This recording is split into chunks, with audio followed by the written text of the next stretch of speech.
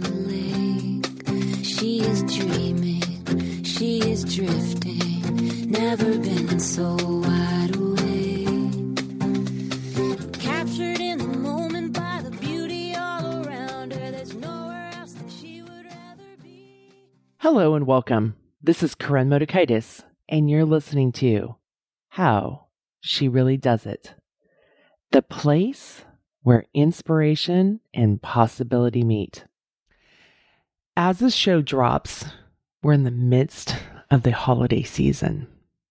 And regardless if you listen to the show mid-year in 2024 or many, many years later, the message here is vital and relevant. In fact, I've already done 2 shows about taking care of yourself through the years. One was with Jen Loudon, and the other was with Karen Walrand, and she'll be coming back soon. We'll link those shows in the show notes so that you can also go and listen to those. Today, I'm going to share with you concrete ideas of how my clients are taking care of themselves this holiday season. Taking care of yourself looks different for each person. And one thing I want to be really clear, because I do talk about my favorite fairy tale, Cinderella, is that this is not the Cinderella version of taking care of yourself. Meaning, you can take care of yourself after everything is done. Much like Cinderella getting to go to the ball once all her stepmother's chores are done. We're often creating ourselves to be the evil stepmother and Cinderella all in one package. It's like, well, I can do this. I can take care of myself once I've gotten all the presents, once I've done with the hosting, once this, once that. And then we go into the new year depleted and we continue on and we continue on. And then maybe it's June of 2024 and you're listening to this going, holy moly, this is me. I didn't take care of myself. I kept waiting until it'd be my turn. And so one is that we're not supposed to be the Cinderella version. We get to take care of ourselves now so that we are resourced to be present and nurturing during the holiday season, and that we can go into the new year replenished, not depleted and mad and resentful. So one example of taking care of yourself this holiday season is keeping the holidays simple versus trying to do what is culturally programmed to do. Okay, so the granular, what does that look like in real life? I have a client who hosted Thanksgiving and chose not to serve pumpkin pie. Let everybody know that. Wasn't a problem. Nobody likes pumpkin pie except for one person. And he also really, really, really loves her apple pie that she specially makes. And so that was a switch out. And they had pumpkin bread instead of pumpkin pie, which so many people loved. She was clear ahead of time and let people know that this was her menu and her plan. I had another client who for Thanksgiving created a chart system of what to cook and what time. And so it was all laid out and prepared. And she'd also done the grocery shopping the weekend before so that all the ingredients were there so that they could do some of the prep on Wednesday, and then Thursday they can cook and entertain and not have to be thinking, because all those decisions, all that plan was laid out. The checklist was there. And they can invite people and spend time connecting while enjoying cooking. Now, I would have to say, enjoying cooking is not a part of my go-to taking care of me, but for this client, it was, right? We all have our difference of what taking care of ourselves looks like. Another example are holiday cards. Some people, it's about having it all done for you. Like everything done. Your list is loaded. You pick out the picture. It gets sent, done. Some of it may be like my family. We used to, when our kids were little, we had this kind of like factory line of putting the Christmas cards together. And that was taking care of me. I really enjoyed cards. And this year, it may be taking care of me as not doing them at all. It's something I'm rumbling with right now as I think about it, because I'm recording the show obviously before the middle of December. But it's something I'm rumbling with, and I love, love, love holiday cards. They're my favorite thing. I get so much joy out of doing them, and I love getting them every single day in the mail. It's delightful. I love to see the pictures. I love to see people growing up. I love to read the Christmas letters for the holiday letters that those who write them. I love it all. And this year, taking care of me, maybe not doing them. And I'm rumbling with that right now, and that's okay. Another client of mine made all their plans from Thanksgiving through New Year's. And these plans allowed for the space to make other decisions as they've come up, as well as the constraints of what to do and not to do because decisions had already been made. It's a beautiful thing, right? And it helps reduce the holiday overwhelm that so many people feel. So those are examples of keeping the holiday simple versus doing what is culturally programmed. Other examples about taking care of ourselves. One of the things that I continue to lesson I keep learning over and over again is the most important thing I can do first thing in the morning is to take care of me. And I'm really good about, got a good practice and a routine about making sure I have nourishing food and I have my coffee and all of that. And sometimes I still go into that illusion of, oh, I will do my workout later. That never happens in the stress throughout the day, or it doesn't not never happen, but it's much harder to do. It takes a lot more energy and attention to get that done than when I do it first thing in the morning. I feel so accomplished. I feel good. I've moved my body. I filled myself up. So for me, the practice of taking care of me first thing in the morning, right? Moving, exercising is so, so important. My melt exercise is one of my favorite things of taking care of me and doing the neurostrength and doing, just nourishing my body and taking care of it in different ways has been huge. So I've learned that I must pour into me so I have the resources to pour into others. And I do this by working out and doing my melt neurostrength and nourishing my body with food that can sustain me and keep my brain clear. And my coffee that I love the ritual of. That's my day to day. The ways that I take care of myself over a week is by reading. I love, reading and having that input in, having that time to myself. Other ways is making sure on a daily basis that I connect with myself and as well as connecting with family and friends. And let's not forget, one way I connect with myself is I lay on the carpet and I look at trees. This is my latest version of taking care of me that the fall of 2023, I kept noticing that I was drawn to just lay on the carpet and look at the trees. It didn't make any sense. But over time, as I evaluated it, I noticed that I felt replenished versus drained. One of my clients has turned off the noise of what everyone else is doing and not doing because she's found that to be really self-destructive to her mindset. So allowing other people to do what they do, but allowing herself to turn off that noise and focus inward. Another really, really important concept about taking care of ourselves is having boundaries. This is really, really huge. And I love what Prentice Hemphill has to say about boundaries. They say, boundaries are the distance at which I can love you and me simultaneously. I'm going to say that again. This is from Prentice Hemphill, and they say, boundaries are the distance at which I can love you and me simultaneously. This is an example of the Venn diagram, right? What are the boundaries I need to have in place so that I can love you? What are the boundaries in place so that I can love me? And where do we meet in that Venn diagram? So often people think that taking care of ourselves is an either or instead of an and. And boundaries are so important because what do you need so that you can love somebody else as well as love yourself? It's not about being too difficult. Boundaries are actually supportive of us all. Something else that's really, really important in this holiday season and just in life in general is sleep, right? Some of us may have judgments about you're a bad person because you need sleep or you're lazy, right? Or that you're not being productive. Sleep actually will help you be more productive versus going through life in a fog, which I've done, right? For some of my clients, taking care of yourself looks like letting people know ahead of time that you're going to be off, right?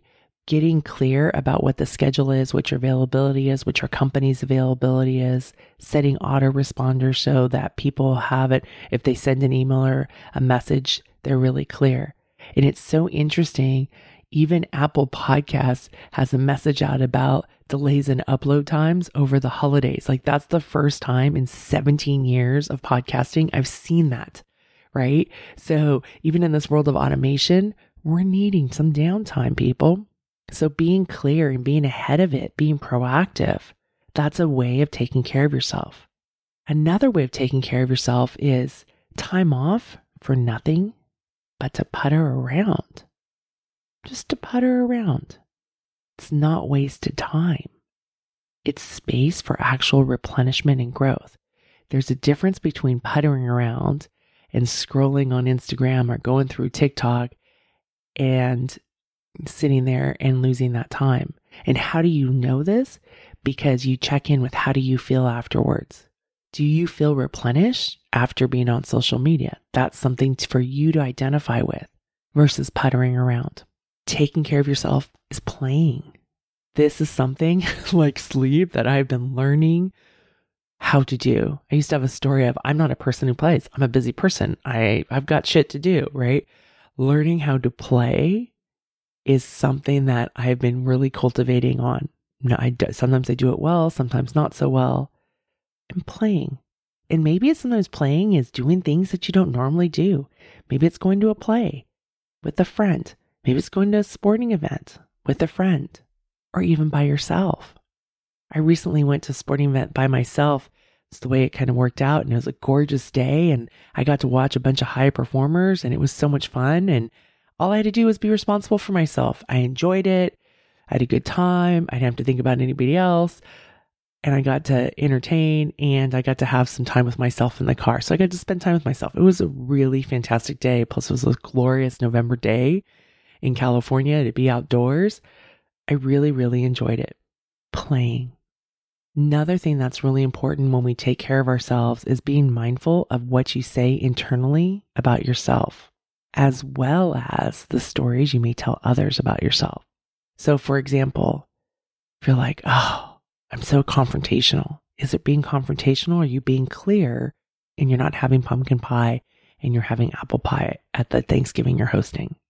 I had this old limiting belief that I've shared with you, but I had this belief of I'm a loser from Loser Street. And I used to say that to myself. I was like, oh, of course that happens because I'm a loser from Loser Street. That, my friend, is not taking care of yourself, right? Because that's a whole shame spiral that I would go down versus my saying, oh, this really sucks. This is what happened.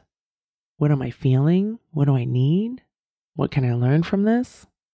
Right? Which is a whole different way. So taking care of yourself is how do you talk to yourself internally, as well as what are the stories you tell others about yourself? One really insidious thought that I've done a lot of coaching on recently is I should know the right thing to do. Like there's one way to do something. There's not even one way to do Thanksgiving. So there's not one way to do something or the right thing to do. And I should have is just judging yourself. So check in with these stories and how you take care of yourself. Are you talking to yourself the way you would talk to your best friend? Are you talking to yourself the way you would talk to somebody you dearly love? Are you talking to yourself the way you would talk to your grocery store clerk? Think about that. Take care of yourself. Talk to yourself like you would talk to one of those people. Taking care of yourself can also mean it doesn't make sense right now. And after a while, you may process it and see, did it fill you up or deplete you? Earlier in the fall, when I would find myself laying on the carpet and staring out the window at the trees, it was spacious and it didn't make any sense. And I just was drawn to it. And I kept wondering, like, why am I doing this? This is ridiculous. And I had to give myself permission that it was okay. Like, maybe, what if this is a way of me taking care of myself? And I would check in. And over time, I was like, oh, I felt so much better. Versus me going on social media. And afterwards, I'm feeling depleted, resentful, right? Numb, there's a big difference. So that can only be figured out by you checking in with your own body, with your own sense of self. Okay. So what I've learned for me is what's not taking care of myself is social media, mindless TV, which is very different than watching deliberate TV. I'm not saying don't watch TV. I'm not saying don't do social media. But one of the things that I notice is that I really check in. Do I want to watch TV? Or what is it that I want right now?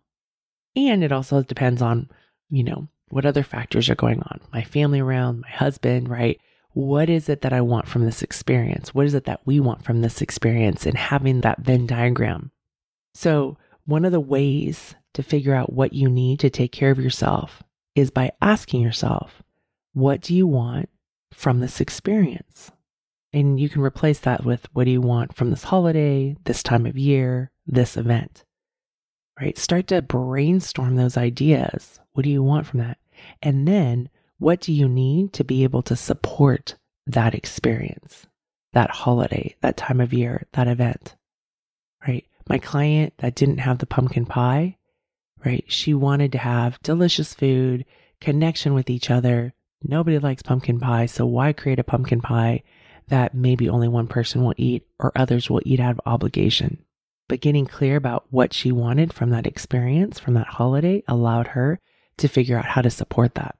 I've had recently people tell me that one way they are taking care of themselves is by limiting or reducing social interactions, making their world smaller deliberately. And some of it just has to do with their own healing process of where they are at, their own capacity, right? And it really is about taking care of themselves. They're not hiding away. They're not running away, but they're taking care of themselves. So there's a lot of discernment there. Taking care of you looks like stopping your workday. I'm not saying cheating your workday and limiting it, right? Fulfilling your obligations of what your scope of work is supposed to be and calling an end. So often our world of work bleeds into other parts of our life because we've been taught that being a high performer, high achiever means we overdo because that would be better, but we're actually beyond what we're supposed to be doing. Or maybe we've bled so much of the numbing stuff like social media, other things, that we weren't really focused, and so it bled into other parts of our lives. So stopping your workday, having a clear end to your workday, can be talking with a friend. And for some of you who have a blue brain, it could be sitting in the shower, right? Those are examples of taking care of yourself. Another example of taking care of you is removing things from your schedule, not doing it because of a society justified reason, right? And again, this takes discernment to figure out what you can remove from your to-do list. And I want to be clear, I'm not saying like, oh, I'm going to remove paying my taxes. Corinne said that. Like, no, there's context in this, right? You may not like the consequences of not paying your taxes. So it's about following through on your work responsibilities or your home life or your responsibilities that you have personally or professionally. But really looking at what's on your to-do list that really needs to get done and what can be dropped, right? I'm really discerning about errands. I don't like to just run about doing errands on a daily basis or even weekly basis. I'm really, really discerning about when I go do errands and what that will look like. So as I wrap up today's show, one of the concepts that I use with my clients is the metaphor of the mason jar. And I work with high achievers, high performers, right? And they have pretty big capacities. So we'll just say that they have a 24-ounce mason jar, right? Where some people may have like an 8-ounce mason jar. Not better or worse, it's just how much can it hold? So my clients are like, I have a huge capacity. And they come to me because they're like, why can't I do more? And they're beating themselves up and they're upset. And this time of the year, everybody's pretty depleted. And I'm like, well, how many ounces do you have in that mason jar? There's like a few drops. We're not even talking about an ounce. There's a few drops. So this is why it's important that they take care of themselves. They need to fill that mason jar up so they can pour it into others. Instead of thinking, why aren't these drops coming out? There's nothing in the mason jar. As a leader in work, family, and life, it takes energy to lead others. We're all leaders. Maybe you're a leader at home. Maybe you're a leader at work. Maybe you're a leader in your community. Being a leader of your own life, right? One must be nourished And that happens from taking care of ourselves. So as I close out today's show, I have a question for you. Listening to the show, what are 3 ways for you to take care of yourself?